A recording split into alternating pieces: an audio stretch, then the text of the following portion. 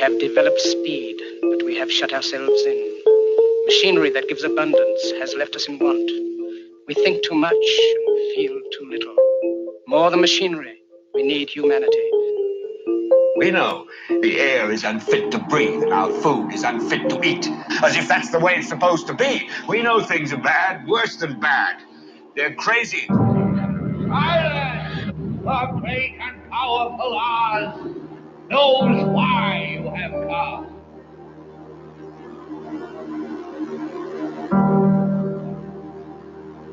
You've got to say, I'm a human being. God damn it. My life has value. You have meddled with the primal forces of nature.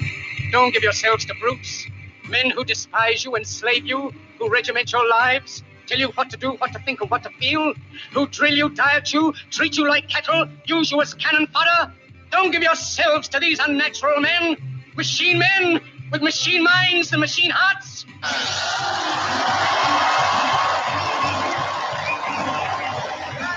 Thank you. You're beautiful. I love you. Yes. You're beautiful. Thank you.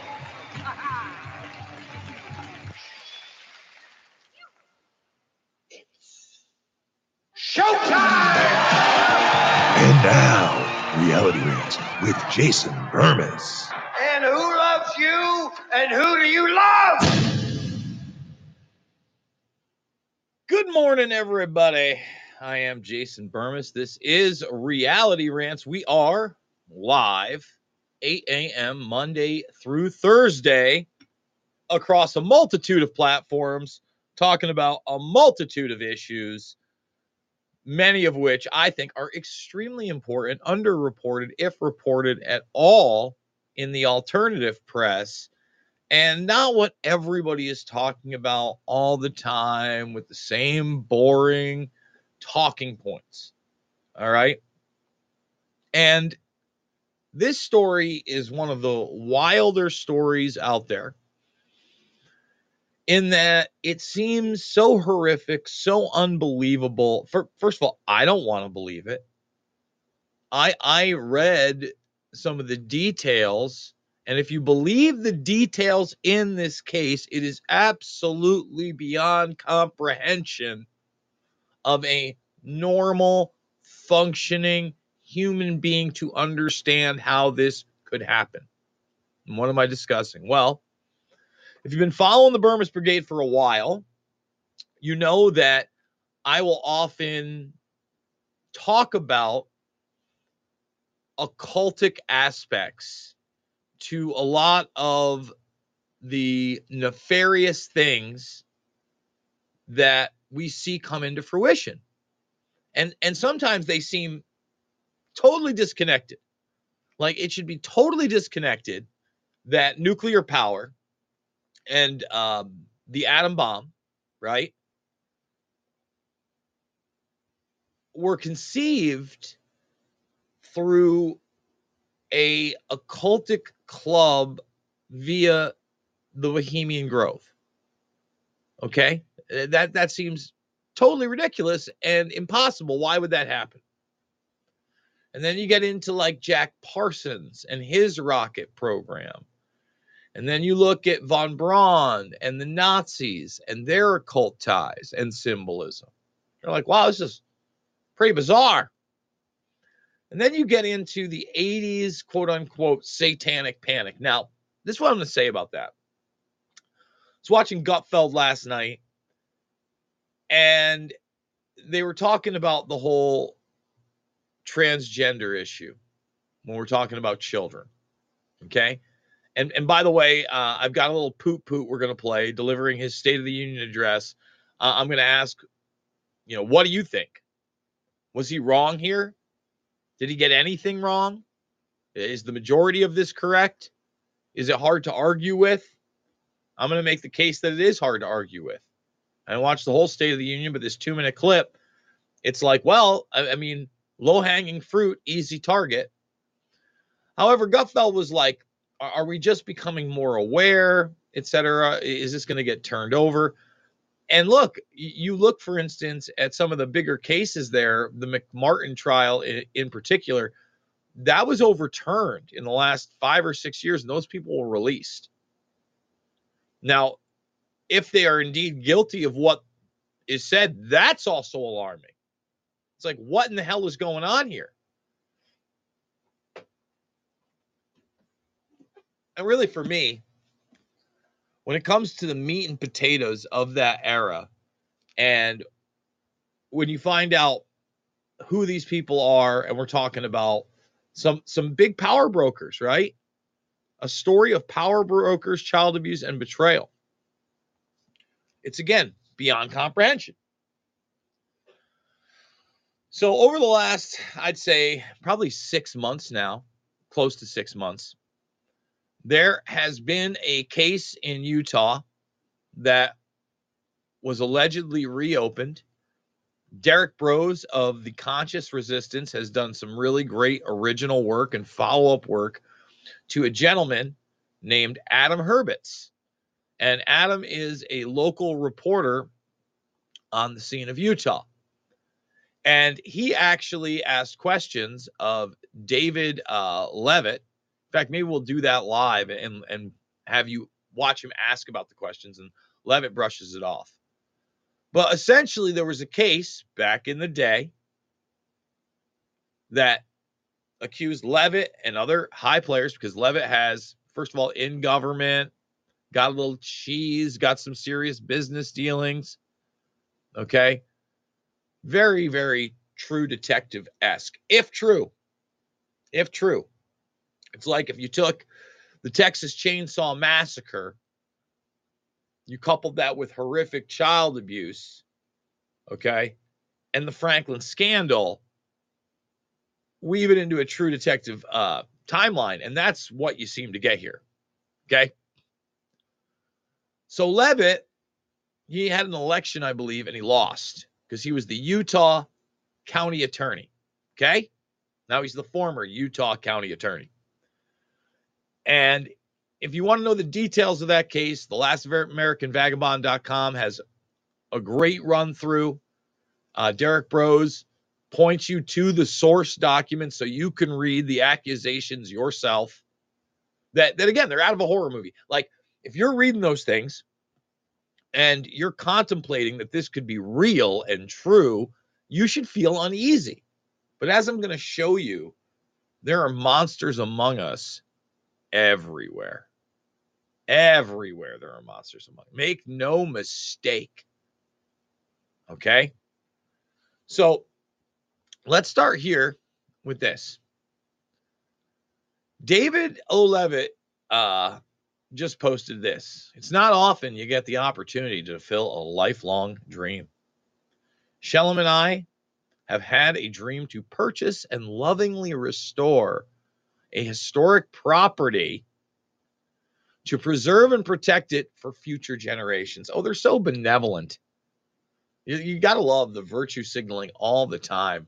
You know, we want to restore this for future generations. I was the Utah County Attorney for the community, for the people. We've just purchased a castle in Scotland that we get to restore together is our dream. We've started a blog that gives the details of the location of the castle and our progress. I hope you'll follow it. Oh, and it's whatthehellididwedo.com. Now, apparently he's in Scotland now. Whatthehellididwedo.com. Do I need a www dot in front of that? I'm sorry. What the hell I did. No, there it is right there. No I. What the hell did. All right. I'm going to try it again. What the hell did we do.com? No? So what is it again? What the hell? Yeah, it's what the hell did we do.com. I'm going to try it one more.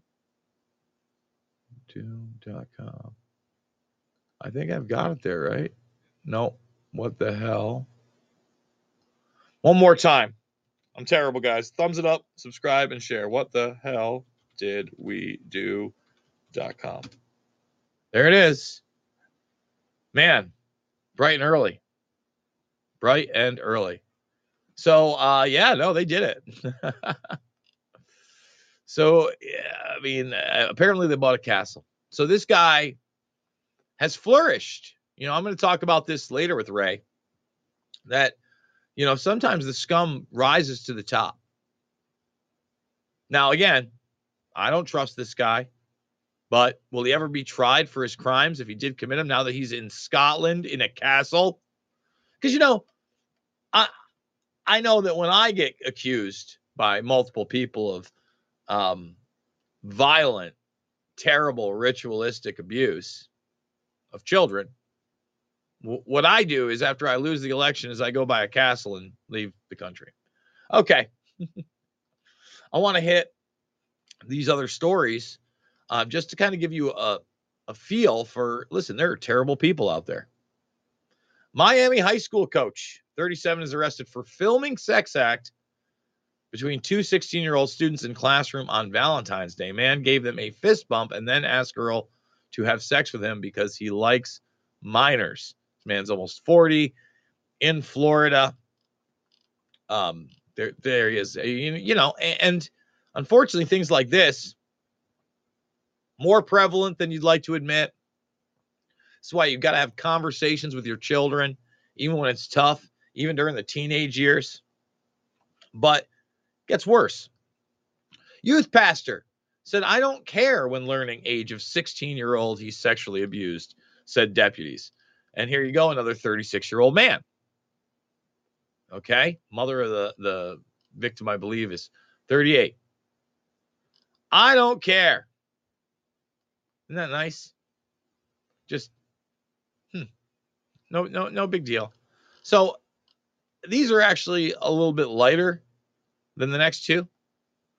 Shock as police investigate a record 31,000 CP images, and 1 in 3 of them are found online. That means, you know, 10,000 of them. Just, and not only on, I mean, they're all found online, but we're talking about regular social media.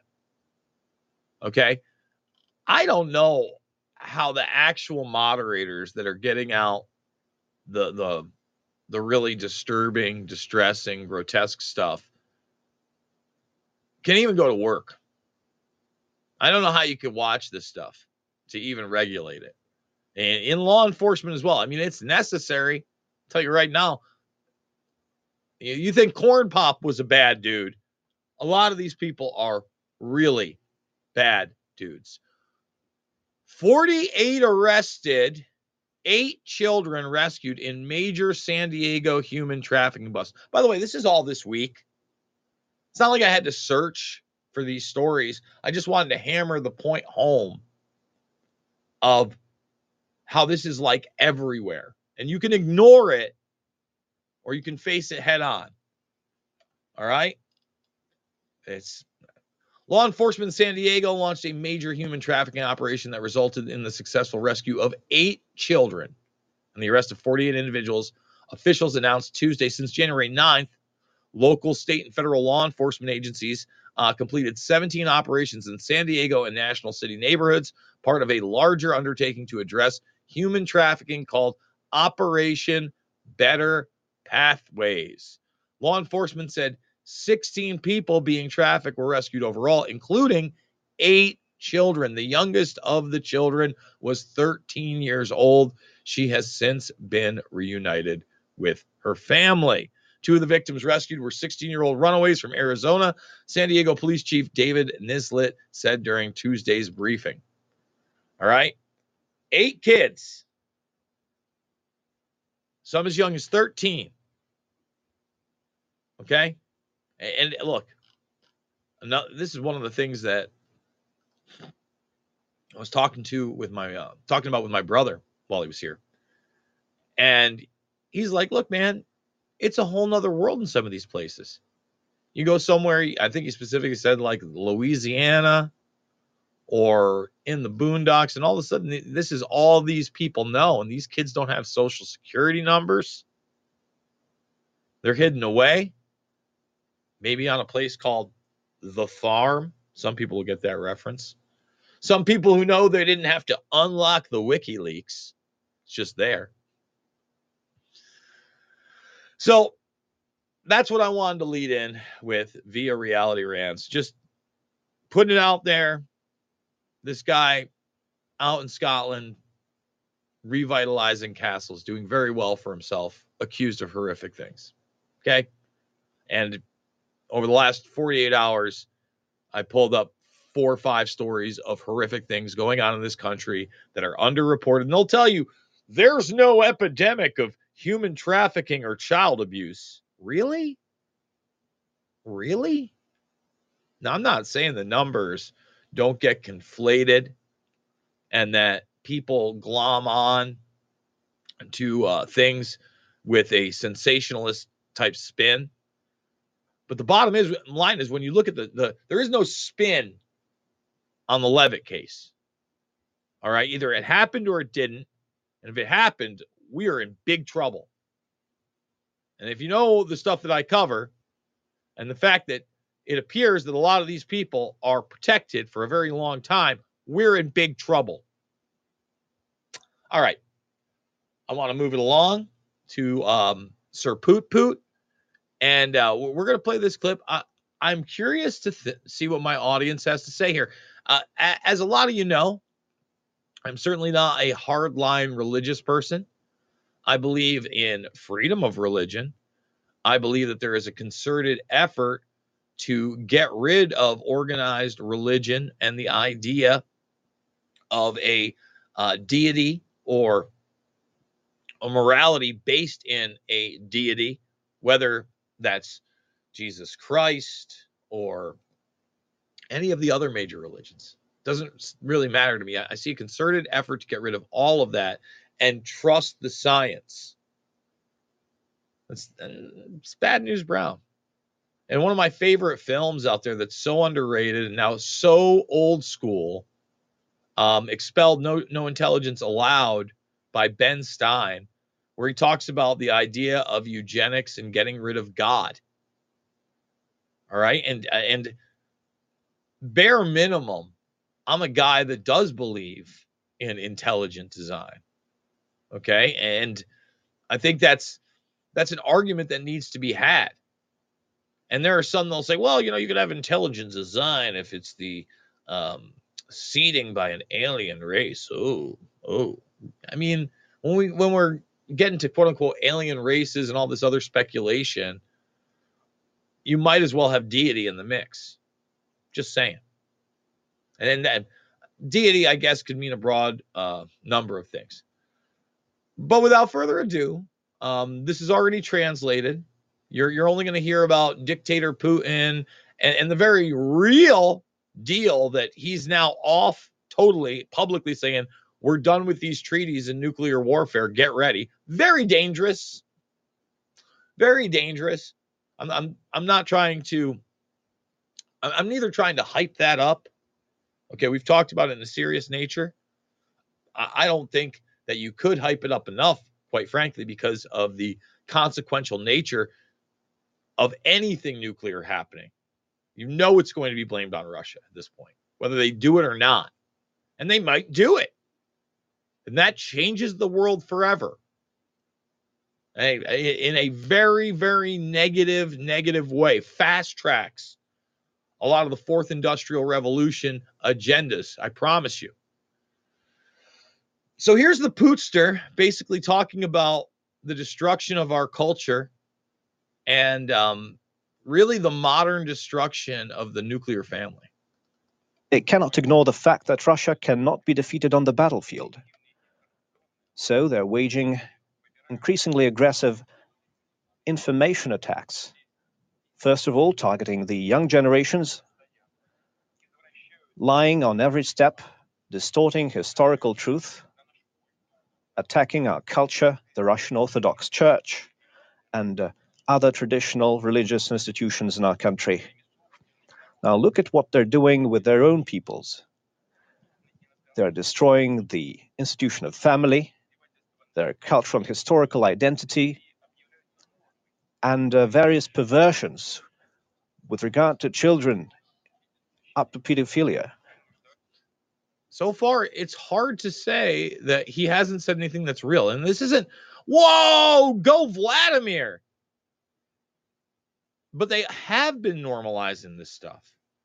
You know, I saw somebody, you know, I'm in a fraternity, one of the older guys post something about some horrible meme about, oh, well, your kids living in a world where they're doing duck and cover shooting drills all the time for code reds, and you're worried about drag queens in school. Yeah.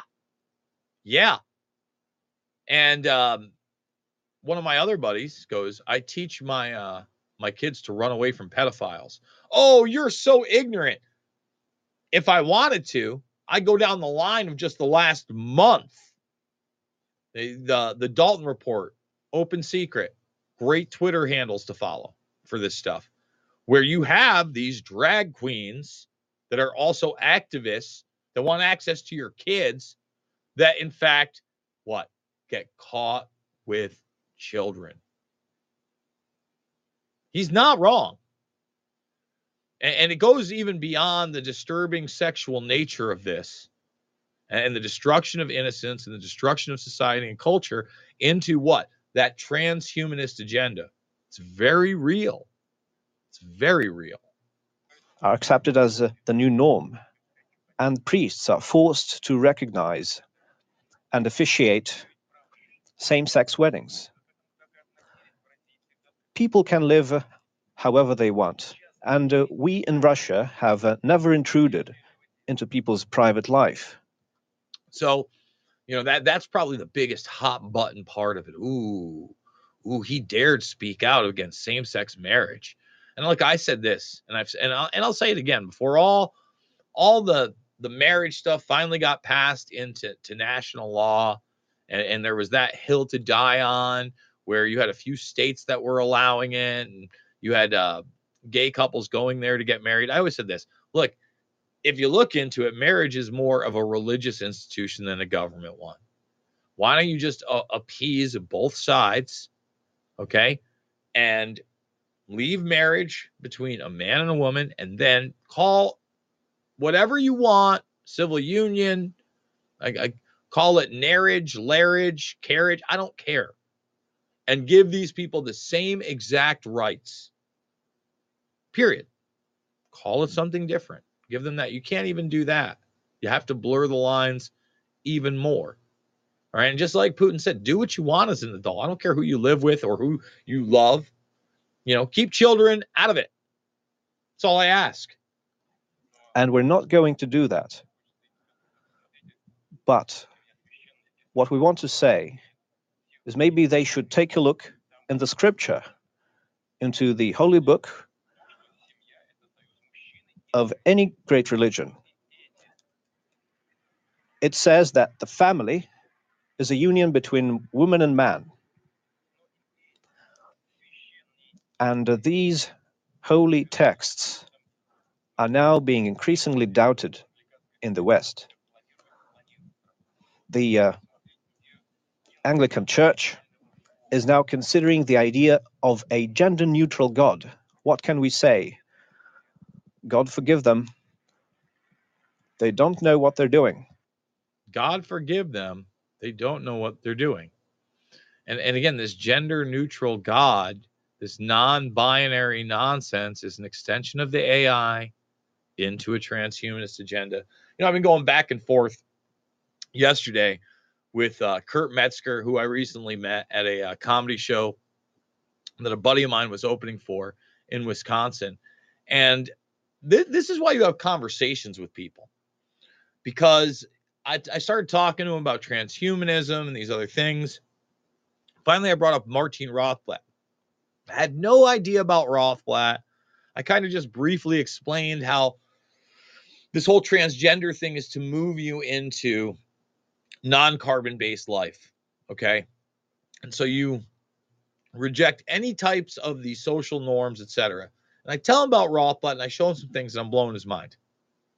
So now he started really looking into Martine Rothblatt and the transhumanist transgender connection. All right. This is a spiritual battle as much as it is a biological one. And I'm not up here preaching and telling you what to believe.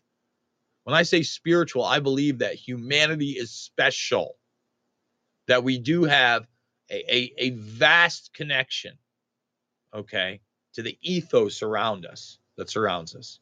And instead, they want to replace you with this hogwash, with this Johnny nonsense. And this is tongue in cheek, sure, but I don't care for it.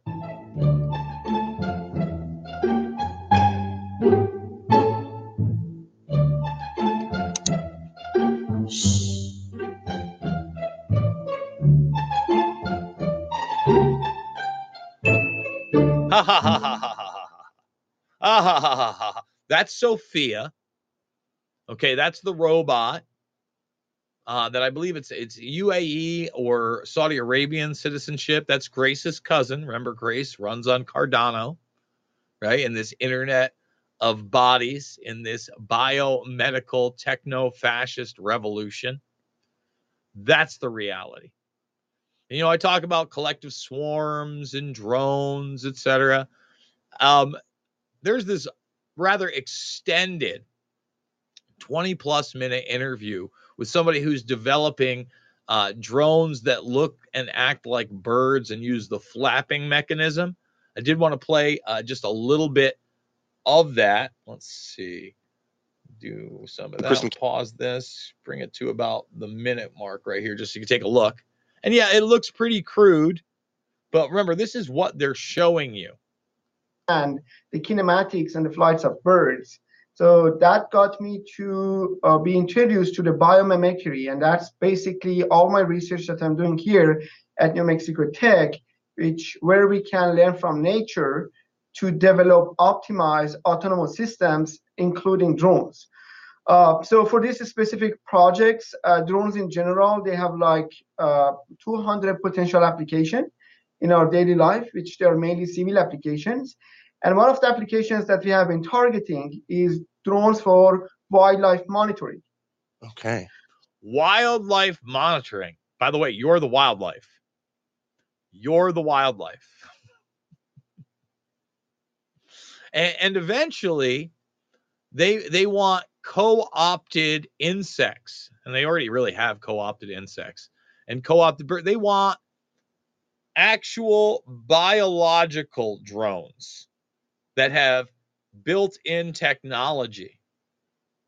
Years ago, public knowledge, they would grow these chips in the larval brains of insects, and then they would remotely control the bugs after the fact. Not science fiction, folks. Not science fiction. So here's what we're going to do. I got this great interview with Ray Dietrich, the founder of Red Voice Media. We are going to do what we did yesterday. We're going to play the first half here on the free portion of the broadcast. The rest of this is going to be over at redvoicemedia.com. redvoicemedia.com/Jason, redvoicemedia.com/uncensored. Remember, it is $10 a month, but it's only $1 to try for the first week, or lock it in for a year. That helps. And you get $20 off, $100 for the year. We're here 4 days a week. You're going to find out if you are on premium during the second half of this interview that we are expanding over here. And, you know, he's got a new studio coming up. He's got producers coming in. Hopefully, we're going to have more cool guests. But the discussion that we end up having is really about law enforcement in general and the necessity for checks and balances within these systems, whether it's your local police or an international intelligence organization. So without further ado, remember, thumbs it up, subscribe, and share. We'll cut this off about halfway at the end of the hour and then go over to redvoicemedia.com/Jason/uncensored. Here we go. Hey, everybody, Jason Bermas here. And for the next hour or so, we've got a treat, in my opinion, because Red Voice Media has allowed me to really talk about whatever I like and have diverse opinions from some of the mainline stuff that you may see in other alternative or conservative media. And when I've been talking about the Tyler Nichols case, or really any case in particular of high level abuse within our justice system via the police department, I often talk about how when you have units that don't have supervision and really don't report to anybody, they can get out of control. And with the Tyler Nichols thing, as much as they tried to make it about race, obviously that wasn't the issue. Now, I think that you run the risk of those things a lot more often when you have people that are obviously not qualified for the position, okay, where the oversight is not there. And I don't think we've scratched the surface as to how deep it goes. Now, I often refer to The Shield as one of my favorite television shows, especially about law enforcement, because it gets into one of these units out in the Los Angeles area. And basically you had a by the book cop that had a unit and didn't have oversight. And incrementally, they become more and more corrupt to the point that they become a criminal organization themselves. Now, on the flip side of that, the founder of Red Voice Media, Ray Dietrich, is somebody who experienced the real thing for many years. And I would be remiss to say, first of all, I've never been a defund the police guy. And I've never been a guy that says, look, we got to get rid of the whole military. We're going to have an imagination land, anarchy, and the non-aggression principle. That's not real. You know, that people use force, whether you want to use force or not. There will be people that will use their force as much as they can until there is pushback. That's reality. That's human nature. So, you know, you need a military, you need intelligence organizations. And I do believe that you obviously need undercover officers and units. So to kind of discuss the balance between oversight, informants, things that maybe bend the law a bit, and really have a broad discussion, not only about the police department and what I think is, you know, not very much a racial issue as they try to make it out to be. They often do that, but really an issue of accountability and police brutality that goes beyond, you know, and not holding the people that are blatantly doing this accountable, opening the door for other bad actors. So I blabbered enough. We went almost 3 minutes there on Reality Rants without even letting my guest and the owner of the network speak. So Ray, let's kick it off. First of all, describe how you got involved in such a unit, what years you were involved, and I guess the positive aspects of that. Sure. You know, totally. I spent 17 years, you know, sworn law enforcement, right, in Southern California area, Los Angeles County, Riverside County, like busy areas, right? So my career started in the jail, like all deputy sheriffs do, and then I get out to patrol, do my thing, and I became a training officer, and I probably trained a dozen deputies how to do their job, right? Like, and that's probably one of the most important jobs there is, because you try to duplicate good behavior. And then I ended up going to the teams, right? And that's what you're talking about. That's why I called you. I was like, Jason, we have to talk about this SHIELD thing. And by the way, the SHIELD is awesome. Vic Mackey, great character. That was spun up after the Rampart scandal in LAPD. So it's kind of based loosely on that unit. You know, in the first place, it's not really based in reality, but it was right after that. They spun it up in the same area, the whole thing. So, you know, I ended up working on two special teams where it's just what you're talking about, right? You know, undercover, surveillance, informants, search warrants, raids, doing all those things. And I worked on a team in Hemet, California, where we basically handled local problems. Because here's how these units are important. And this is what I wanted to talk to you about, right? In these, and you know, after that, I worked a gang team, a gang task force with multi-agental jurisdiction, you know, cross-trained and sworn into the California DOJ and all this crap, right? Like, we had a border patrol guy, we had this guy, blah, blah. Real effective gang task force team on a large scale in a large area. But how this works is, like, look, patrol cops are not really the ones that are going to keep you safe. They're going to be the ones that show up at your house when you call, or if something happens, they're there to pick up the pieces.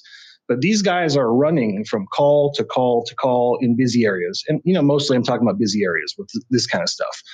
They're either running the calls, writing reports, or looking for someone to pull over, like just a random contact of maybe a criminal.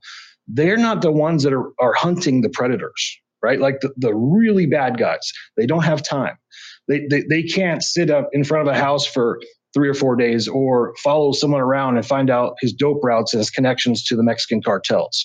Like they can't track down with informants and arrest a gang of Nazis. Like literally they do exist, because I helped do that with an informant, and we put, I think, 6 or 7 of them in jail for attempt murder or greater. Like those teams are super necessary to keep people safe, because they're the ones that have the time. They don't have to respond to calls. They can follow up on crimes. They're like your best chance to actually get someone off the street before they hurt somebody, right? So the problem, and you can cut me off anytime, but like the problem with them, and you're correct, it's a supervision thing. Some of these teams, like they can get really wildly out of control. And look, yes, I was in law enforcement for a long time. I'm a multi-generational cop, all of those things, but I don't back the blue 100% all of the time. Like I refuse to do that, because even when I worked in law enforcement, I thought 30% of them probably shouldn't be there anyways. Like that's just a high number. I mean, that's your roll in the dice. That's 1 out of 3. And that's why 100%. I'm not saying that you give a police officer everything they want, but you try to be courteous, and you try to make that interaction, I guess, as non-confrontational as possible throughout, and you're going to find the best results. But it often does, I guess you could say, depend on the person, right? We're talking about those kind of things. In my mind, let's roll through your unit. Like, what was like the specific levels that these people had in experience? Because obviously with this Nichols unit, and I'd like you to kind of compare and contrast that, you had a lot of guys that looked like they were on the force less than 5 years out of that 4 or 5 person team.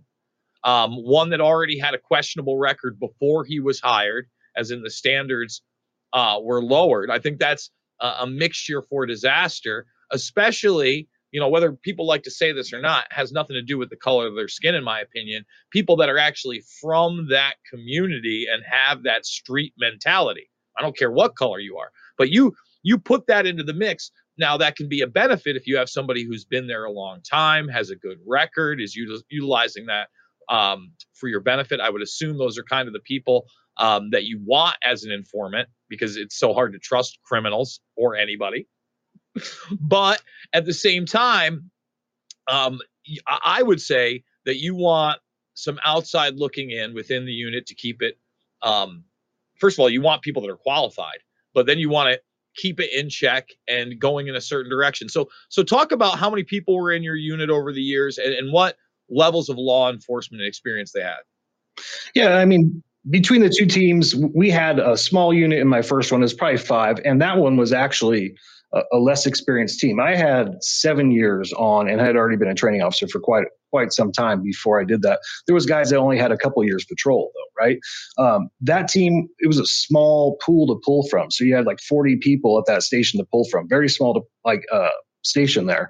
And they were pulled more for performance. So they pulled in the people who were tactically sound, did good work, hustled, and all those kinds of things. My second team was a bigger team. It was like a bigger deal, right? Like the interagency task force. Nobody had less than 10 years on that team. Our supervisor who rolled with us had 20 years of surveillance and work in narcotics investigations on our team. So that team was much more put together than the other one as far as the experience levels. But it's not always experience, Jason. Like, experience in what? Because how it works for real, like in the cop world, is you can drive around a car for 20 years and tell everyone you have 20 years on as a cop, and you're not doing anything, right? Like you don't have experience because you're experienced at trying to get out of work. And that's unfortunately a huge percentage of cops. There's like that crust of 10, 15% that do all of the heavy lifting in law enforcement. And that's just reality. And I'm not scared to talk about that, right? So it's almost a race to get the ones who are willing to do extra dangerous shit I mean, that's what we're talking about, kicking in doors and search warrants. That's where the bad things happen. So you're trying to filter more than just time on or what is considered experience with your work ethic and how you operate as a cop. So, it's a very difficult thing for selection on these, because then you also have to worry about will the team get together or get along together.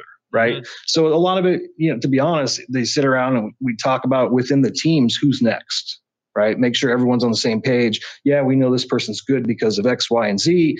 So most of the special teams I've been around are like that. I mean, it's kind of almost a self-selection, and that's also where they can get in trouble, right? Like 100%, because if you don't have, and I was a supervisor for 4 years. I was a sergeant before I left. And that's one of the most important positions are there. Like the sergeant is like your field person. Lieutenants, captains, all of them, they don't even know what's going on. They probably don't even know the deputies' names. It's the sergeant. So, you have to have the right ones in there on supervision and keep a tight rein. Because I've worked for some that let us do whatever we want, 100%. And I had good people I worked with, so we didn't get in trouble with it.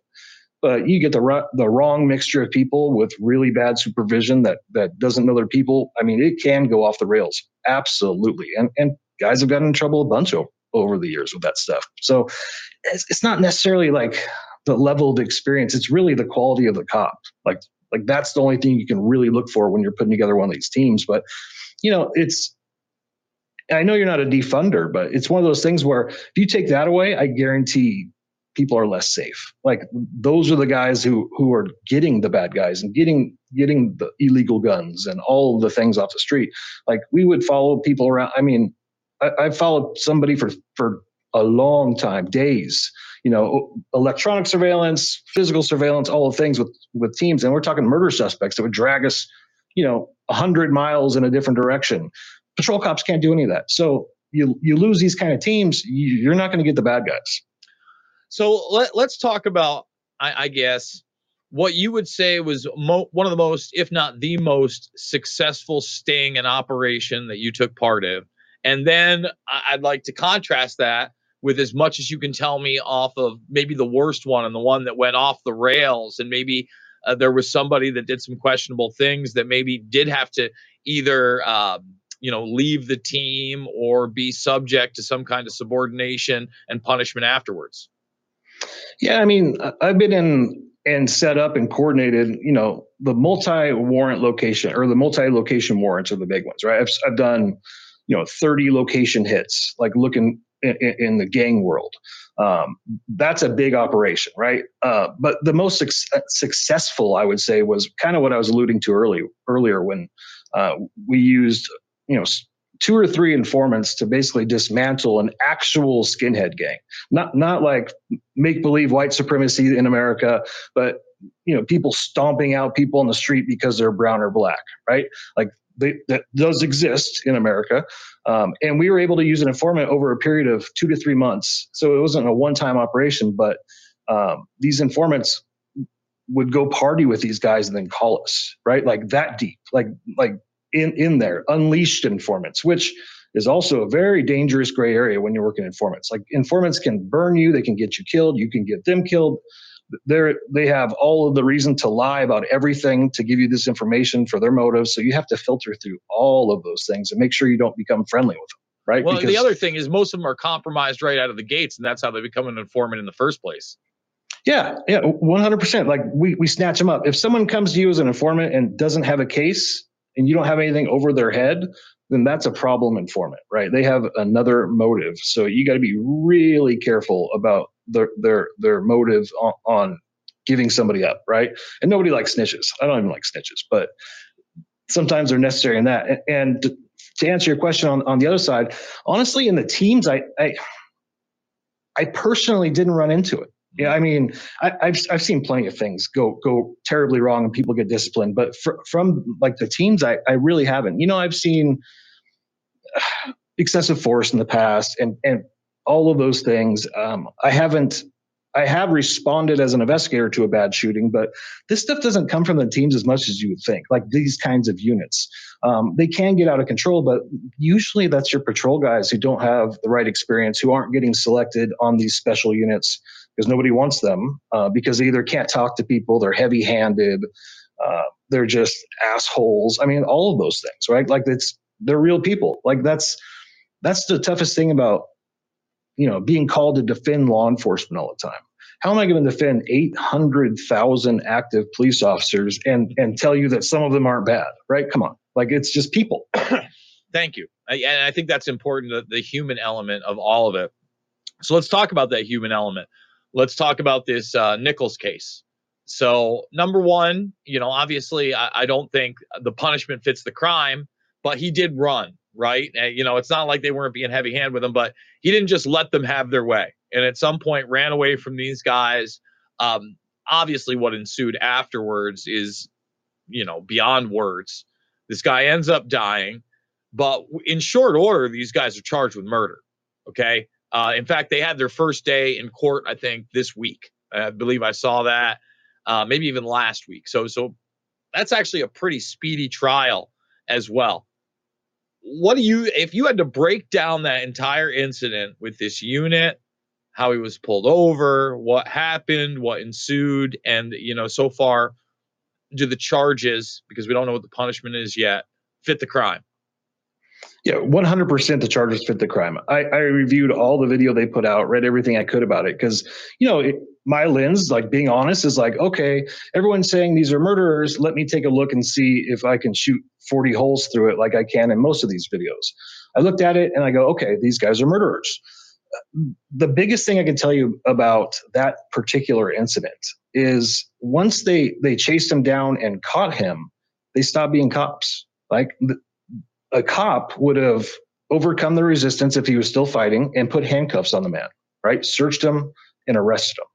They didn't even try to handcuff him. Like and I haven't seen much of that. I've never seen even a beating that didn't lead to murder at this magnitude ever in all this time in law enforcement. I worked in LA and another agency in SoCal. Mm-hmm. They didn't even try to handcuff him. And, my cop brain's like, well, maybe I don't know all the information and blah, blah, blah. And, let's see the facts. And then I kept watching. And then when they stood him up and held his hands behind his back and beat him, they're just thugs, man. Like there's zero defense for them. But like you said, like the speedy action of the criminal justice system here, right? That's what drives me nuts about when people protest so much about these kinds of incidents. I understand this is a horrible incident, but it's not, you don't defund the police because of something like this happens. Like I said, there's 800,000 cops. They're going to commit crimes and they're going to do terrible things. What we have to worry about is the accountability afterwards. And look, as a cop, you have so much more scrutiny than the average person. And when you go to court, if you fuck up and you're in court, you're going to get sentenced so much more than the average person because they know you know better, that you're held to a completely higher standard. I think the criminal justice system does a pretty good job wrecking cops who screw up, right? So like we have to look at that not as a win, but as an example of it actually working. Like we have a system set up. We're going to have people do bad things on both sides of the law, but did the system work? And I would say it absolutely did on this. So far so good. I'll say that. Right. Right. I saw the lawyer for one of these gentlemen grandstanding saying, this is a black man in America. Let's not forget that. I'm like, what planet are we on? When can we get to the idea that it doesn't matter what the hell the color of these people's skin are? And in most cases, even if they're different, you have the real systemic issue is with that individual or unit or individuals they're working with. Because whenever you do see a large case of corruption break in a large city area, I remember years ago in New York City, you had a unit that was not only into prostitution, but dealing drugs at the same time. That's something that happens. It's a problem with them. It wasn't because they were Hispanic or black or white or Asian or Chechen or any of that. It's a problem with them. And one of the things that I always pointed to in the Garner case, and of course, there was a lot of people that said, well, their choke was proper. He went by the books, etc. Over loose cigarettes in New York City, that was big time problem for me. But you saw the race baiters like Al Sharpton try to jump in there. They're still jumping in now on this case, by the way, which is incredible to me. And the family said, no, thank you. They said, listen, this isn't a racial issue. This is a police brutality issue. Didn't matter what color my husband was or what color the officer was. We need to hold these people accountable. And the racial issue isn't one that we should be looking at. Now, at the same time, you just discussed that, hey, American History X, great movie, but based in some kind of reality. There really are those groups of people. I'm curious, aside from just picking people to physically assault and do whatever to, these people are often involved in low-level drug crimes and trafficking as well, right? I mean, you're looking at literal gangs that, aside from their bigotry and hatred, are also part of criminal organizations. And I would even say this, I would posit this: they often work with other gangs that aren't of the same color as them, don't they? Yeah, especially when they go to jail and prison, right? Like 100%. The racist ideal goes out the window when there's money involved, right? Like that's what most of these gangs boil down to, is cash. And the dope, trafficking dope, sometimes prostitution, sometimes robbery rings. A lot of gangs are famous for doing home invasion robberies and all the different things. And the white supremacist gangs are actually like the biggest fraudsters ever, because they're a bunch of super tweakers who go out and steal mail all night and put their credit cards together and do their thing. So, these people, the problem I have like with the entire criminal justice system right now is how they're just reducing all of these crimes. Like you saw, like at the MSU shooter, right? They had a chance to get him disqualified from gun ownership, and a woke Soros DA reduced it from a felony to a misdemeanor on a concealed weapons charge. And hold on, let me stop you there. On top of that, I know you watched the show. I played, that was Higgins talking about these red flag laws. Forget about an unknown tip. You had this man's uncle call law enforcement several times saying that he was psychotic and mentally ill. I guarantee he was on some type of psychotropic drugs. Who knows? Maybe a dozen, like that woman that we covered. Still hasn't been brought out in the media. He uses a handgun, not a weapon of war. And so far as I know, there's no motive other than this guy was suicidal. And we know on every single one of these labels that suicidal thoughts and actions, they never throw the homicidal first in there. But this guy shot himself in the head too. And no one is pointing those things out. So all the things they want were put into place. Harsh gun laws, already could have had the felony charge. Red flag laws, hell, we'll give you the uncle. It's even beyond that. And nothing was done, Ray. I'm sorry. No, that's how it works. Like when the system is so worried about being woke, right, and pleasing a mob, and that's where we're at. Like these DAs that are getting elected are running on basically letting everybody out of jail, knocking down all of these crimes to misdemeanors because of systemic racism, right? And here we are, the crimes through the roof. People are less safe. It's a freaking mess, man. And they have these tools in place. They don't use them. Like there's countless examples of these kind of things. I think the MSU is a supremely good example of the justice system breaking down and getting people killed, right? Because they had multiple opportunities to keep this from happening, but they didn't want to pursue justice on any of those things. So you can't have it both ways. So which way do they want it? And look, here's the thing. I think that, felonies should be taken seriously. And if you're a felon, number one, you should probably be charged, even if you end up getting a reduction in the sentence based on your past behavior. Look, anybody who's been part of the court system, even with something as simple as, a speeding ticket, knows that you can plea down. And if your record isn't that bad, you can plea down, or gets an assault charge. You can usually plead. There's a lot of things. Even career criminals, after a while, can still, and especially depending on your location, can plea these down. The fact that over the last, I would say now 3+ years, maybe 4, you've seen a movement for catch and release, no bail. Ray, I'll never forget it. It was on the eve. It was on New Year's Eve, like 8 p.m. It gets dark about 5:30 around that time, where I was getting ready to actually put in my 2 weeks notice and run my bar for the last time. Actually, I gave him 2 months. And the catch and release thing was going into play the next day. Okay. And I live off of Highway 88 and James Lettuce, little highway, a couple bridges, but you're not supposed to go more than 45 miles an hour.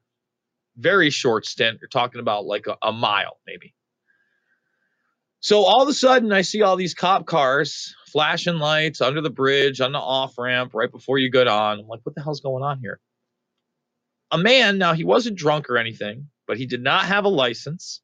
He had, I think, 5 violations and speeding tickets. Like, she had no business being on the road.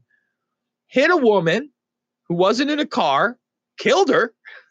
She was in critical condition there, did not survive. He didn't go to jail. They didn't even book him. The actual police station is less than a mile away, and they didn't even take him into booking.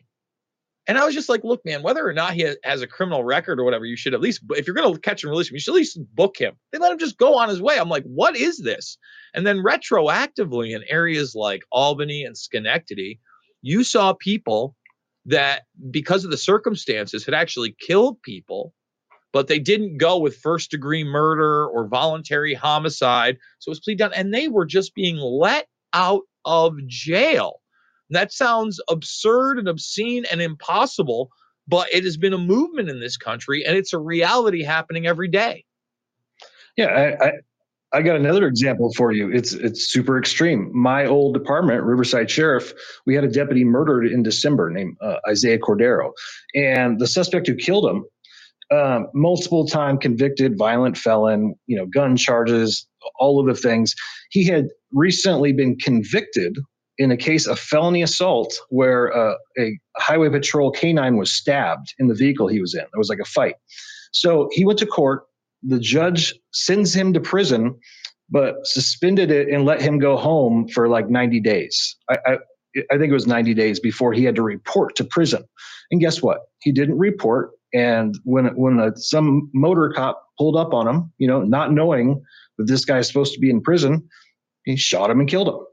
And it's these kinds of things are happening over and over. So much of the violent crime that people are experiencing right now, if you dig in and look at the suspect's record and how the justice system dealt with them, these people shouldn't have been out, and the crime shouldn't have been happening. But they're trading like woke ideas for votes, right? Like that's what this boils down to. They're pandering for votes, and they'll just destruct the justice system to do it, and they don't care. They just keep pushing. It's insane to me, man, because look, all right, let's just pause it right there.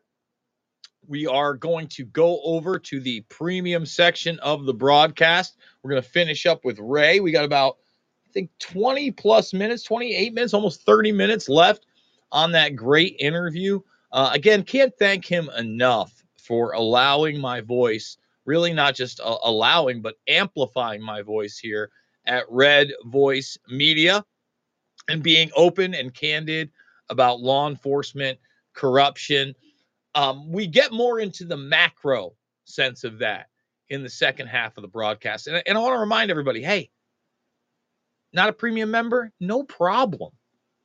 The Info Warrior over at Podbean is streaming the audio right now. It's available every day for free. So you get a whole nother hour of free content if you just want to listen in the background. And then every 2 weeks, just like today, they release another one of my premiums for free. So you can backlog. And then if there's a document that I read or a video that I play, you get to see it in real time. Couldn't do it without your support. Obviously, the links are down below, including redvoicemedia.com/Jason. One at a time, I'm going to go down the line and say goodbye to all the other platforms. Remember, listening free over on the Bean, but thumbs it up, subscribe, and share. No matter what platform you're watching on, share the videos, and share the short stuff too. Share the documents. Let people know about the real issues that are going on. How many people know about the Utah SRA case, or Levitt in particular? Not many. All right, YouTube. We'll see you later. Rockfin, it's always real. Twitter, goodbye now. And Rumble, arrivederci. We've got the good to go over for the premium. So let's continue on with Ray Dietrich, founder of Red Voice Media. Or even lived in like the hyper urban areas like a Chicago or an NYC. Probably the closest I've ever been is I stayed out in West Hollywood and Los Feliz a little bit, but still that's not, right in the city areas. Like go to downtown Oakland and hang out, everybody. Let me tell you. I started in South Central LA. That's where I did my patrol training, right? Down there about 20 miles south from where you were. There's places that gangsters, if they cross the wrong street, they will get shot, like straight up. It's that bad. It is that time. Bad. People can't imagine. It's not going to change.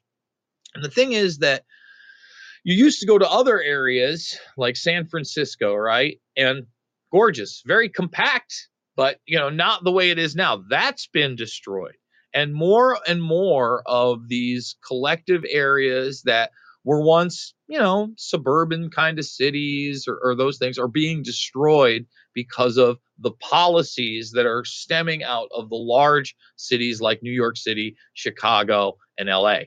Okay. And you can sit there on your high horse and think it's not coming to you. It's coming to you, guys. It will affect you eventually. And I think more and more people are coming to that realization, but they don't know how to pull back or if they can pull back because they're so dedicated to their party or I'm a liberal. What are you talking about? Like, what does that even mean at this point, right? I saw Tulsi Gabbard on Gutfeld last night, and he goes, Tulsi, you're a progressive. And she's like, am I? What does a progressive even mean at this point? I mean, what does it mean? Yeah. And because of this, we're heading into like something even more scary than violent crime going up right now. It's like a self-fulfilling prophecy, right? The left and all the anti-cops, cop people out there that have gone all in since, Ferguson, and especially after George Floyd, the cops are racist killers, cops are this and that, they're killing people unarmed all the time on the street. Well, because of that rhetoric, because of the rioting, because of, DAs refusing to actually prosecute arrests that are being made, because of jab mandates, a lot of the best cops are leaving, urban areas and going to red states, or they're retiring if they're able, or a lot of them are resigning. I resigned. I saw the writing on the wall after Ferguson. I hung on for 2 more years and I was like, nope, I'm not going to participate in what's coming. I could see it coming. So as these people leave, this causes staffing shortages, right? Which you're like, oh yeah, whatever, no big deal, staffing shortages. Well, the problem is in policing, you have to put people in those cars. You have to have a certain level, like a percentage to the population, depending on where you work, of how many cops are out there protecting you on any given night. So say your station needs, 12 units in your city to keep you safe. The first thing will happen is overtime. Right. So now you're going to get exhausted, tired, grumpy cops. Because I've worked stations even before all this where I was working 90, 100 hours a month just to fill minimum staffing. Okay. So the next step. You mean a week, right? Not a month. What's that? You mean a week, right? No, 96 hours of overtime in a month. Oh, Jesus. Oh, okay. Oh, yeah. All right. Oh, yeah. Oh, yeah. Okay. Yeah, a lot. So now you're talking 60 plus hours most weeks. Yeah, 100%. And I've done that for years in a row. And what happens is when it gets too bad, they start lowering hiring standards. And I've seen 2 phases of this. It happened in the 90s. It happened in the mid 2000s, but not to this level because we've never had staffing problems this bad, and it's just going to get worse. And what happened on both those occasions when, nationally they had to hire or lower hiring standards to get people in those cars, we hired the wrong people. Right. And they caused so many problems. I was actually assigned to internal affairs, believe it or not, for a little while, not voluntarily by any means, but I would say 75% of our cases were, if you look and when these cops were hired, it was like an 18-month period where they brought in all of the wrong people.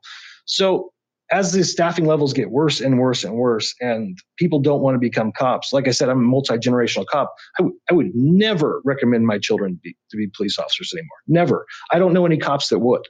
Okay, so where does that lead us? They're going to hire people no matter what, because they can't just say, oh, we just don't have people. We're not going to send anybody out on patrol tonight. Nope. They're going to hire all of the wrong people. And then 10 years after that, those are the people that are going to be leading the department. Those are going to be your supervisors. They're going to go through the ranks. And I'm telling you, you think it's bad now? It's going to get extremely bad on both sides, like the law enforcement side and the crime side. You're going to have cops that should never have been hired, who never could be hired 5 years ago, out there with a badge and a gun. And that badge and gun is very heavy when you're a new cop, and especially if you shouldn't be there. That's something we were discussing on the phone the other day, is kind of this Clockwork Orange scenario. For those that haven't seen the film Clockwork Orange, so relevant even today, kind of hard to watch at points. I think that's one of its appeals. I'm a big Kubrick fan. But for kind of a synopsis, you go through this journey of an individual who is the head of a gang, and he basically gets in trouble with the law as the gang does a home invasion, beats and rapes people, the whole nine. By the time he gets out, his buddies are law enforcement. It's come to this full circle of society where now his droogs, his gang members, are actually in charge of the law. And, there's a lot of other things to be said about that movie: mind control, reformation. As somebody who's been part of the legal system, and I saw the legal system up close as a kid, the prison system. How much of it is about reformation? Because there's so many people that say, hey, you go in there, you're going to come out 5-10 times as bad. And I've always been like, well, it really depends on what direction you go and what prison you're in. I think it's one of those things too, where you might have a better chance at a different institution because of the culture there. What's your view on that? Because not all prisons and systems are built the same. Not all crimes are built the same. I think that some people actually can reform themselves. They do learn their lesson. They do understand, hey, I don't want to be amongst the animals of society in a cage. And you can say what you want, guys. There are some of us that are fucking animals. All right. They deserve 100% to be in that prison for the rest of their lives. They have no business being out on the streets. I hate that. You can't reform everybody. Now, at the same time, I want to give as many people a shot at redemption as possible. What's your insight on that? I spent maybe 4 years working county jails, including the largest county jail in the country. Men's Central Jail in LA, we had up to 7,000 inmates at any time for about 150 deputies, right? Like that's the ratio you're working with. So I have a California lens to this. And, I've been in multiple California prisons doing interviews, follow-ups on crimes and all those things. So, I've got in gangs, I worked really closely with the prison system. So I have a good idea what happens in the California prison too. I will tell you, with a California lens on that, there is no reforming anybody, and even more so now, because there aren't any facilities that aren't just riddled with gang violence and drugs and beatings and rapes and everything else. California has done an excellent job of removing prison beds, removing jail beds, closing jails, and not building new ones. So they have to reshuffle this deck of what's considered the worst of the worst, right? So it used to be, be violent offenders would for sure go to jail and get in custody, or be sentenced to prison and do time there. And then it got to be where, if you were doing an armed robbery, you'd probably go to jail. If you did a burglary of a residence, you'd probably go to jail. Now we're to the point where if you're not committing a violent crime, because if you're stacking all these bodies up with all these different charges, you sort them, worst to best.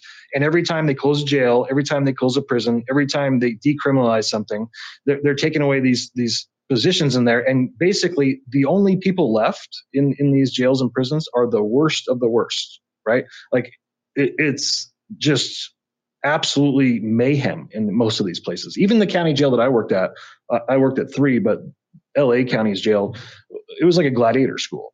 If you end up there's no reforming. Like you either comply with the rules of your race and join your team, or you get your ass beat at the least. So, there are very, very bad people though. Like normal people should never have to experience a jail or prison, but there's not much about cleaning those places up either, because the only way you can keep the violence down in those places is like solitary confinement, and you can't do that either. So it's kind of lost, and I don't see much reformation going on in either of those.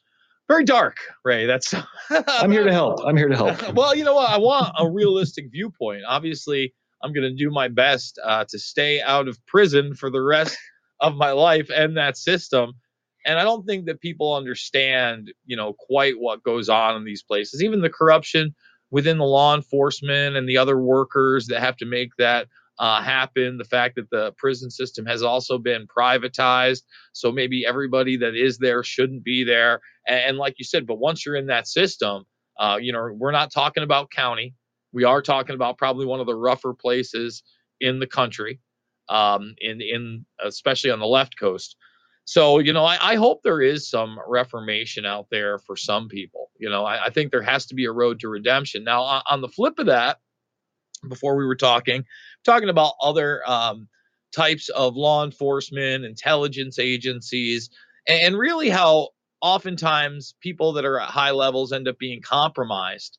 And instead of having to feel the brunt, aka a trial and you're going to jail, you basically become somebody's puppet. Now, on a micro level, you've seen that via informants. But on a macro level, we were just discussing how somebody like Lord Mountbatten, who, hey, the Crown's a big show, everybody, who's a real person, but he's got an FBI document out there where they're like, oh, he's actually a homosexual with a perversion for young boys, aka padding the language for pedophile. Let's put him in charge of a large portion of NATO. He only gets accelerated. And I think we've seen this time and time again, and often in the background, this is probably happening and we have no idea about it. That's something that obviously I cover, but being on the inside, what do you think about it?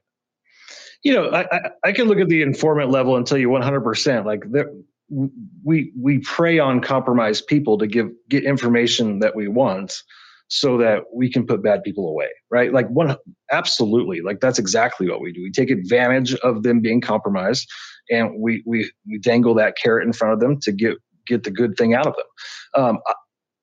I totally believe, and I don't even want to say this word, but look at the Epstein case, right? And I'm not talking about the list, Jason. I know better. I do know better. So I'm still waiting for all the unsealed documents, and the list is out. It's online. All over social media. It's funny. After I did that interview with Frank, he literally sent me, one of his followers had tagged him in Twitter. The WikiLeaks are unlocked again. Steve Jobs, HIV. But continue. I'm sorry. No, yeah.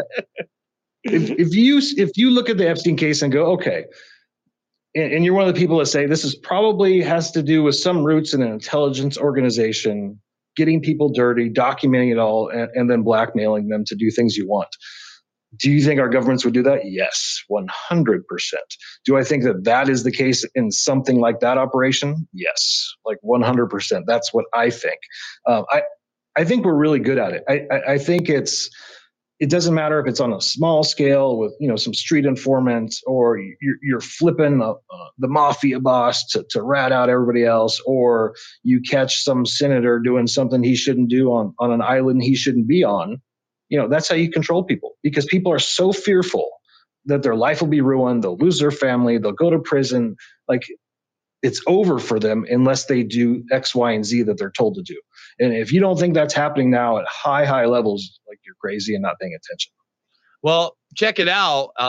Look at that Jess Staley case, right? I've been talking about that with JP Morgan, and now we have the weird Disney Beauty and the Beast stuff.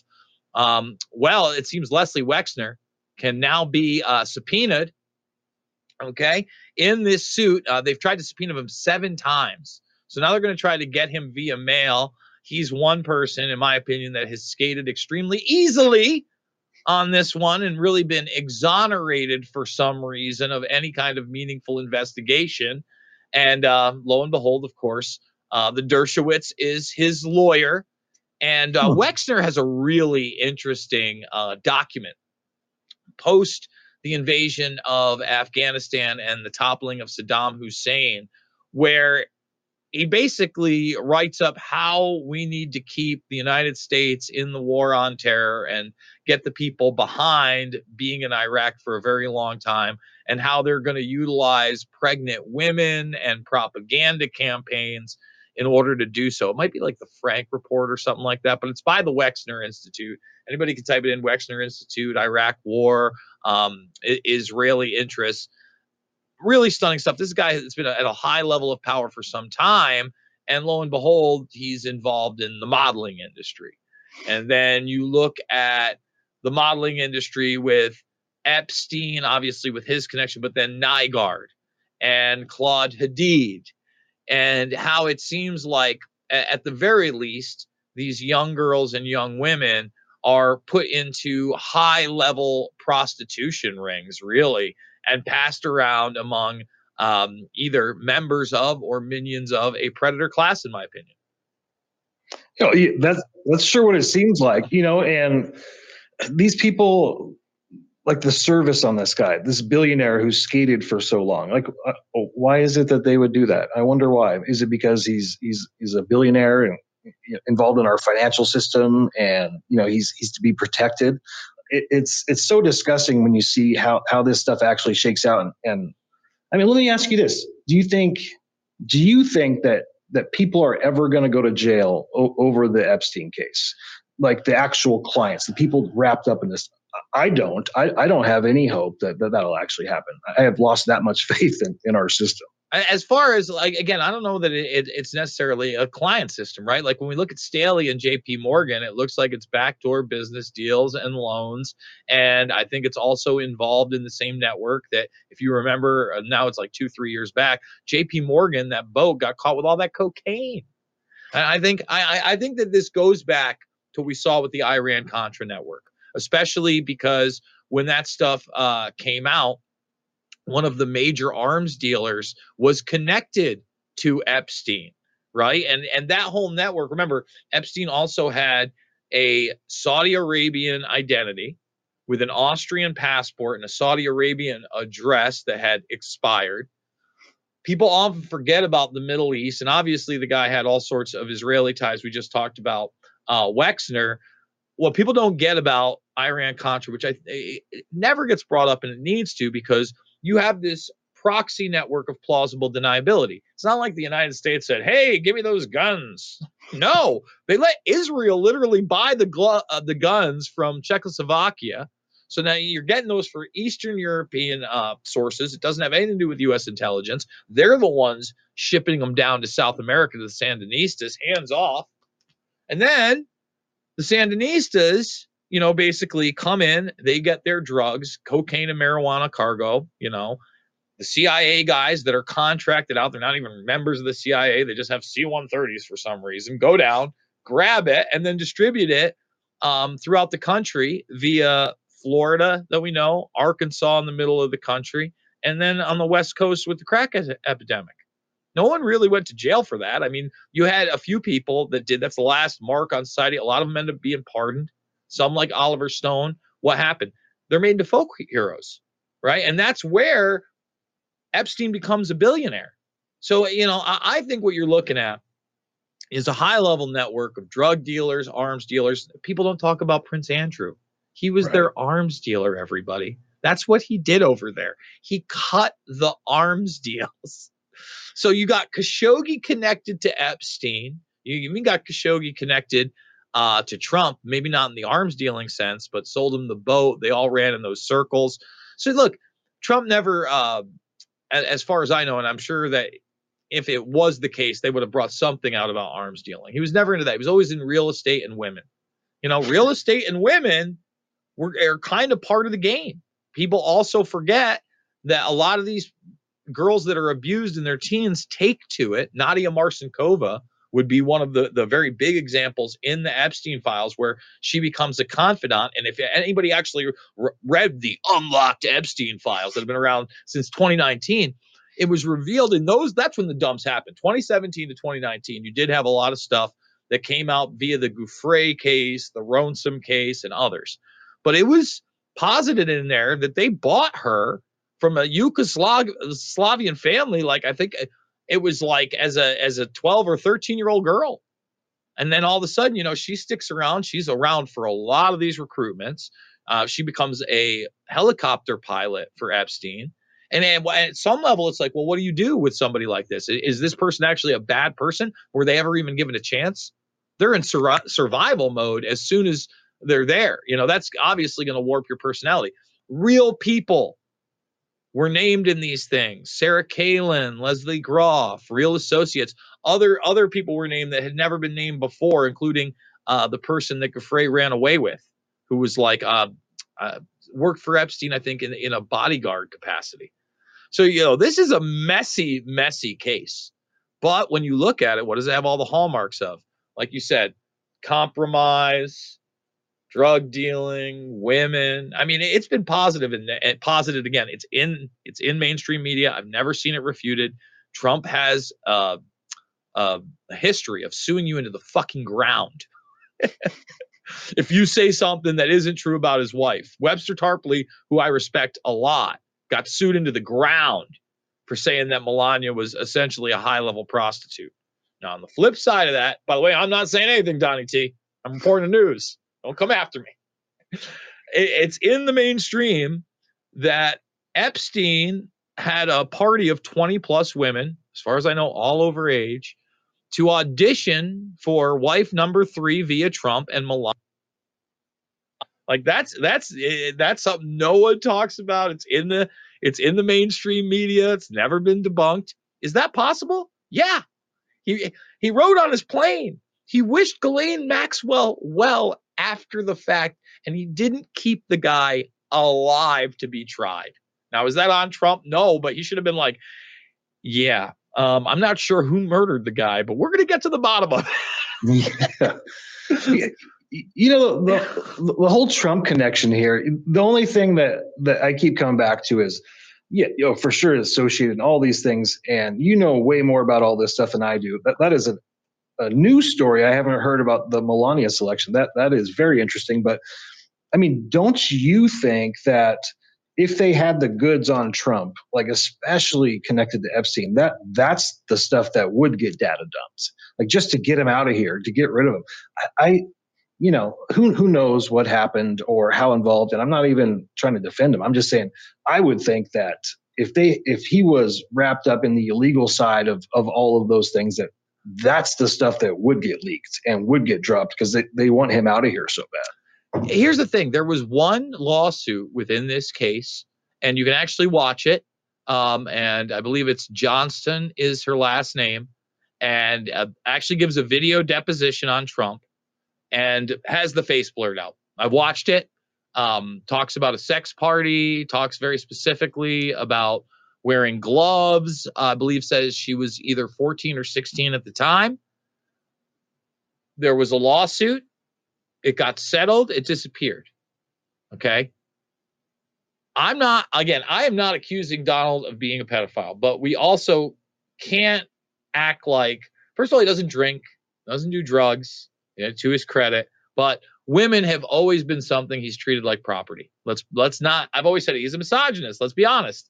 You know, it may be a little better now because he's growing into his age and maybe this is the last one, but he's always treated and talked about women as property and social symbols. He ran beauty pageants where some of those girls were 17, 18 years old, for sure, 100%. And you're looking at it. I mean, again, never reputed. This is in 2019. This one's 4 years old. It specifically talks about him bragging about introducing him to Melania at one of these parties that he arranged. And I had been reporting on all of this stuff and kind of getting even attacked behind the scenes by certain people that had supported me, being like, he's not on the flight logs. I said, I didn't say he was on the flight logs. I said that there's an article in Vanity Fair where he talks about Jeffrey being late for his plane. You don't be late for other planes, which implies that he was on his plane as well. I'm like, again, I'm not accusing the guy, but you got to look at everything. You know, is it possible that Trump has done some questionable things sexually? Maybe. I don't think that he has a penchant for pedophilia. I think at one level, he very much has always wanted to ride off into the sunset of being this great man, right? Achieving as much as possible, having his family, having an heir, et cetera, et cetera. But did he work with shady characters? Fuck yes. People forget, like, he was doing. First of all, you don't build casinos in Atlantic City without having connections to organized crime. Like, are we going to pretend that's not? Oh yeah, just, hey Don, just come on our racket. No, we want you to be in charge of the gambling there. Like, what planet are we living on? So, and especially being a contractor, not only in New Jersey and Atlantic City, but New York City. Again, oh, you don't think you're dealing with the mafia when you're dealing with construction in the city and the unions? Again, you have to realize that this guy has worked at a high level with the high level gangsters that wear the suits and have the accolades and maybe don't have the Italian sounding last names, but are certainly in power. We are on the cusp of an hour, Ray. Red Voice Media is the Kick Arnis website that you have put together. A bunch of shows other than mine. Tell people what's been going on over at Red Voice Media, what you've got going on with your show, other shows out there, and what's going to be covered in the next week or so. Next week or so, I can't tell you because that's like a day-by-day operation. So that one I'm gonna skate on. But look, we're trying to build a real alternative to like some of these streaming services, and you know, I know where this part of the video goes, so we'll keep this part in premium. But we're going after to be an edgier Blaze TV or a Daily Wire Plus, like this conservative ink garbage that comes out there and gets spewed about. And we just brought in an entire production crew. We're building out a studio. We're scaling fast. We are hiring. We are bringing on new shows. We've got probably 4 that we're going to announce in the next 2 weeks. We're talking to 5 or 6 other shows. We're going to go big with this. So this is our year. New sites coming and apps coming. Like all of the things that suck about Red Voice Media we're trying to clean up, right? Like, so you have to remember, we launched this thing like 2 years ago with a $0 budget. There's no investors. There's no big money. We bootstrapped this entire thing. It was after I was demonetized on Facebook and we lost all of our income. It was wiped out overnight. And I called my buddy Drew and I was like, hey man, I need a site because we're going to do this. And we built it cancel proof. Our own servers are on this or on that, everything in-house internal. But we couldn't even pay for the website for 60 days, right? So we're not ultra funded, gurus over here. We're building it from scratch. And I think we're off to a great start, but this year it's going to be good, man. Like we're doing a lot and we're going to keep going. And, like we talk politics all the time, but like, it's not just about politics. It's about truth for me. And that's what we're pushing here. That's why I love your show. I appreciate coming on here.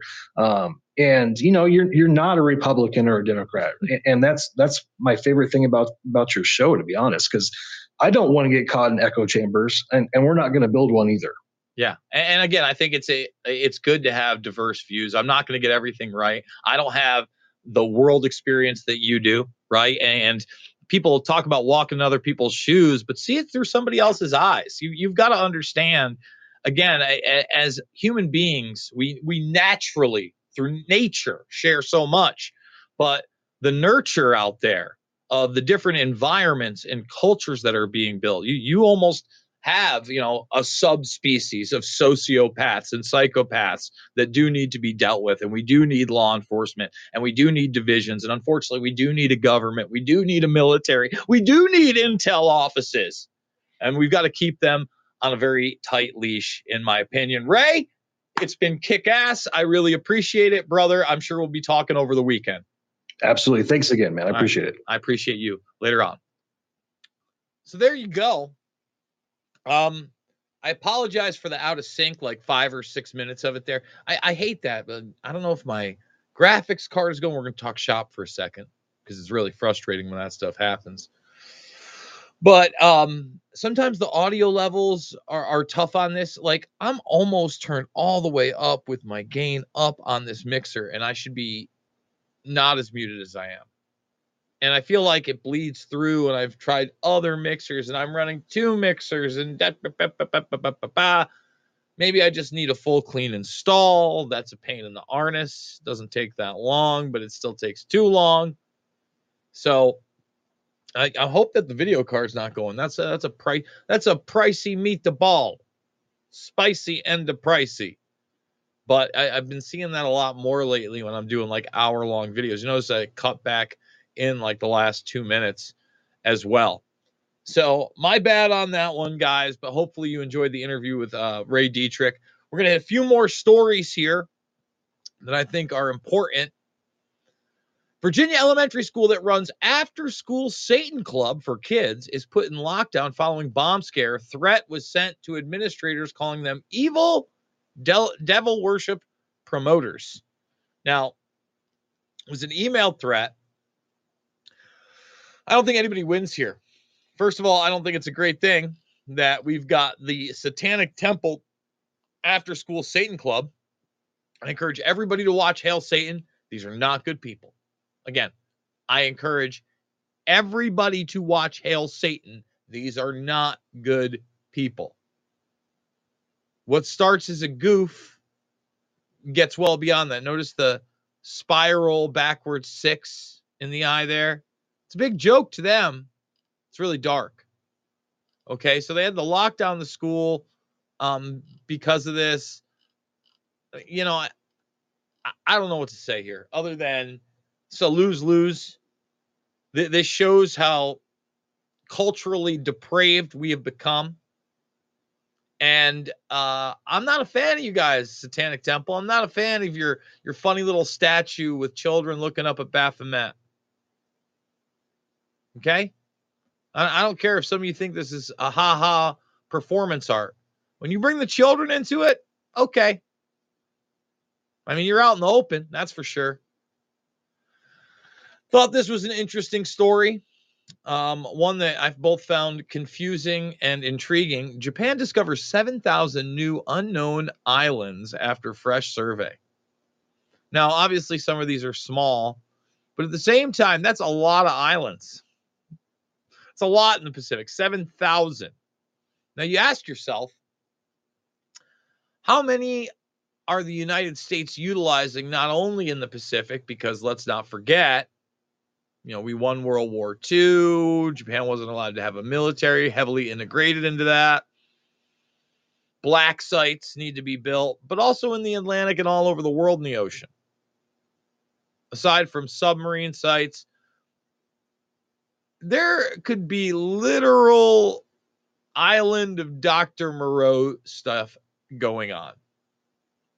We already know that Abu Ghraib, Gitmo, that's like, it may not be Island of Dr. Moreau, but it's dark, dark, dark, and it's torture, torture, torture, and it's mind control as well.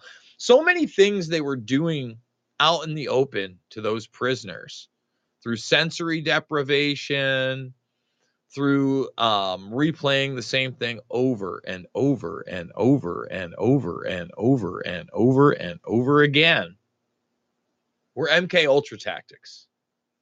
Period.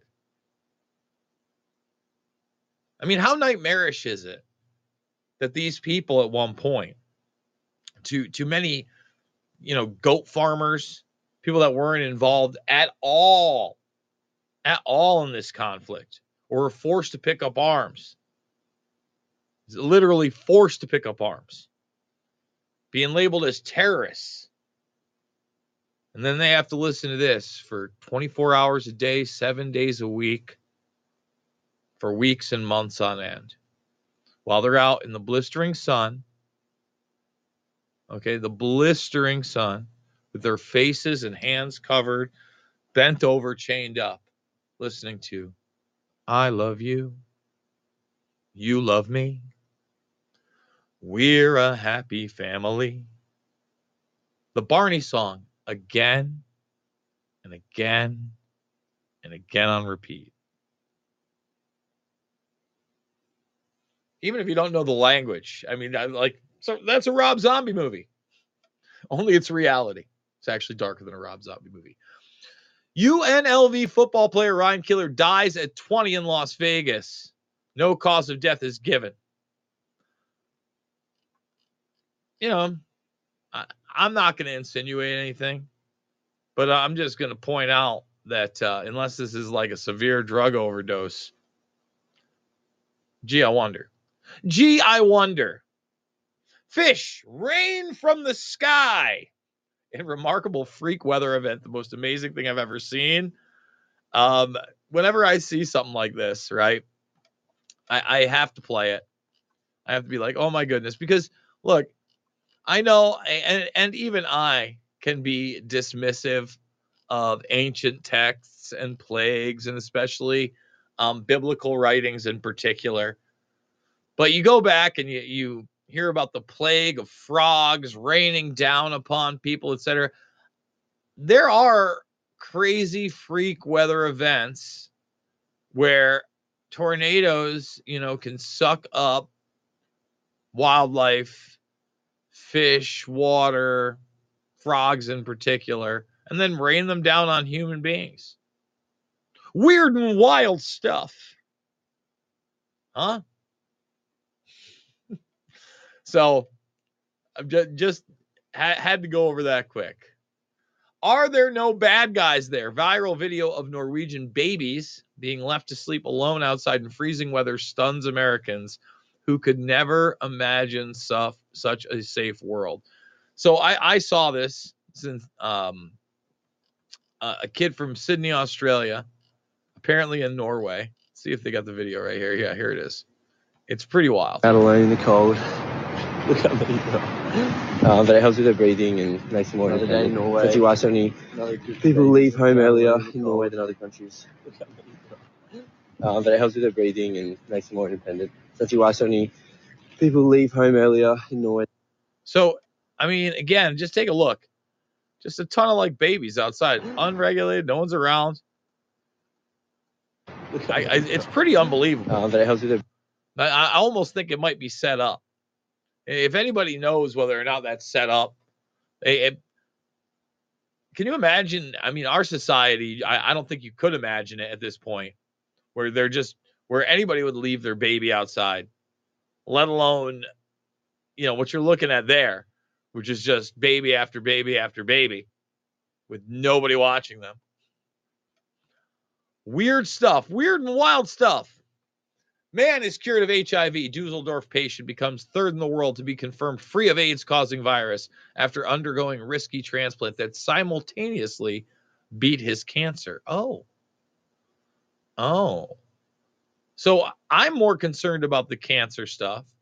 HIV, a very hot topic here lately. We've had people like Jamie Deluxe, recently Ian Crossland, really even question what it means to be HIV positive. And I think that overall, that is something that we should question. House of Numbers is certain, maybe we'll play a clip of House of Numbers. Okay? Because House of Numbers is really interesting. But I think that the really important thing is that we're talking about stem cell transplants, okay, and curing cancer. That's really a little bit more of what I'm, worried about. Okay.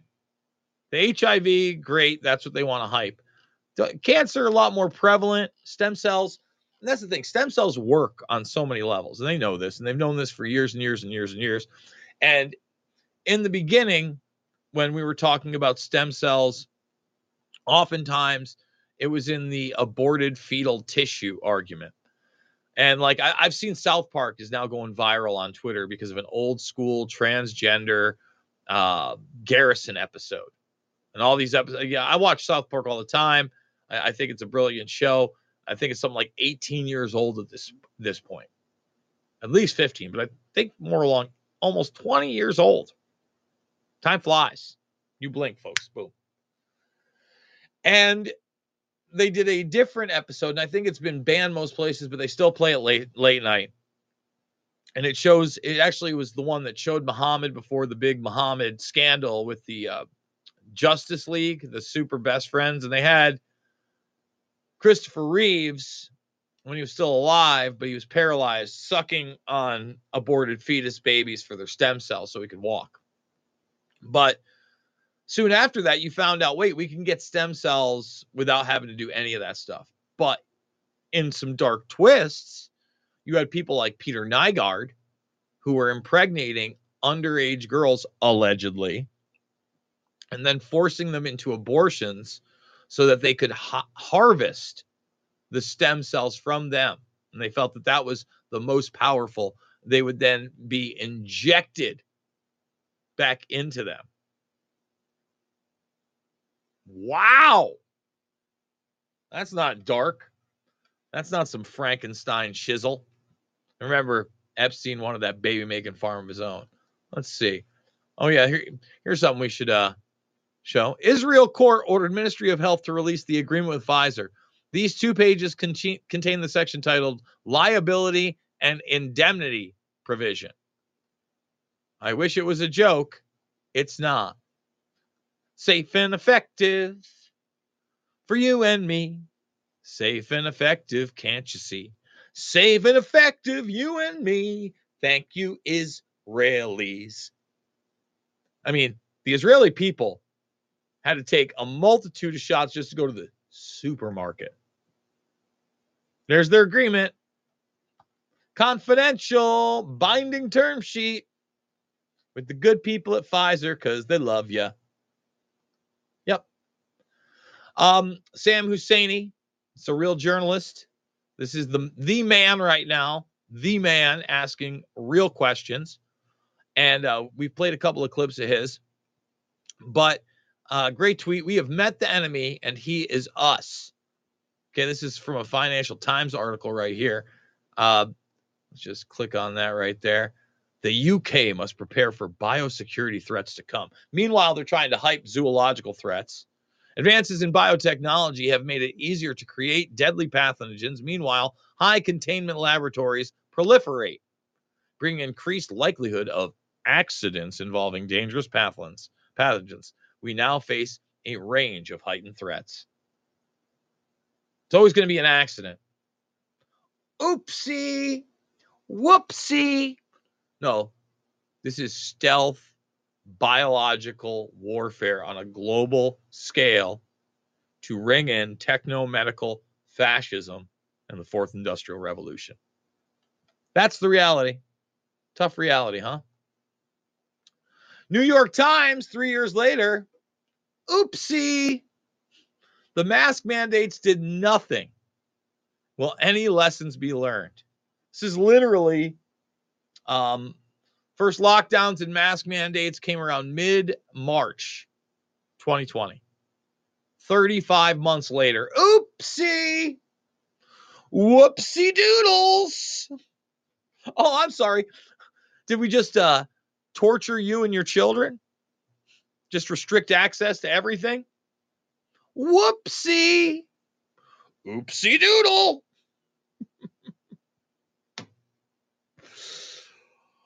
Oh, with that being said, guys, I think we're going to wrap her up. I want to remind everybody that I am a documentary filmmaker and all my films are free. Loose Change, Final Cut, Fabled Enemies, Invisible Empire, A New World Order Defined, and Shade the Motion Picture. Free right here, right now. I couldn't do it without you guys. I absolutely love you. Thank you for supporting me. It's not about left or right. It is always about right and wrong. And we must gather together to become the great resistance to this very real globalist, predator class, new world order, great reset agenda. See you guys on the flip side.